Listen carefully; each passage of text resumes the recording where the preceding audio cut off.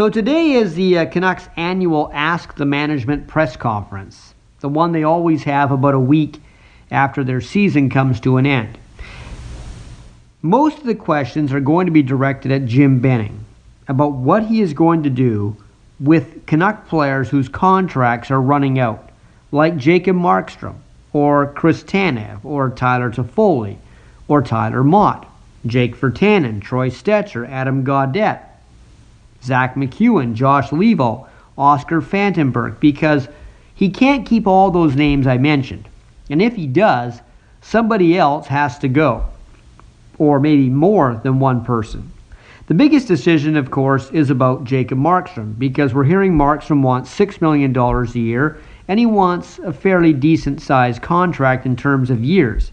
But after seeing what Thatcher Demko did against Vegas for considerably less money, around $1 million a year, there might be a bit of hesitation about signing Markstrom to $6 million for a long time. Maybe 2 years would be good, but Markstrom's not going to want just 2 years. He is in his 30s now, and it's not usually a good idea to sign a 30-something goalie to a long-term expensive contract. Now, I think the Canucks do want to keep him. But if they do sign him to a long-term deal, what does this say to Thatcher Demko and his future? And the Canucks have to think about the future, because next year they have to re-sign Pettersson and Hughes, and they won't be cheap. So the Canucks will need money for them. In other words, everything that happens this off-season will be designed to make room for Pettersson and Hughes next off-season.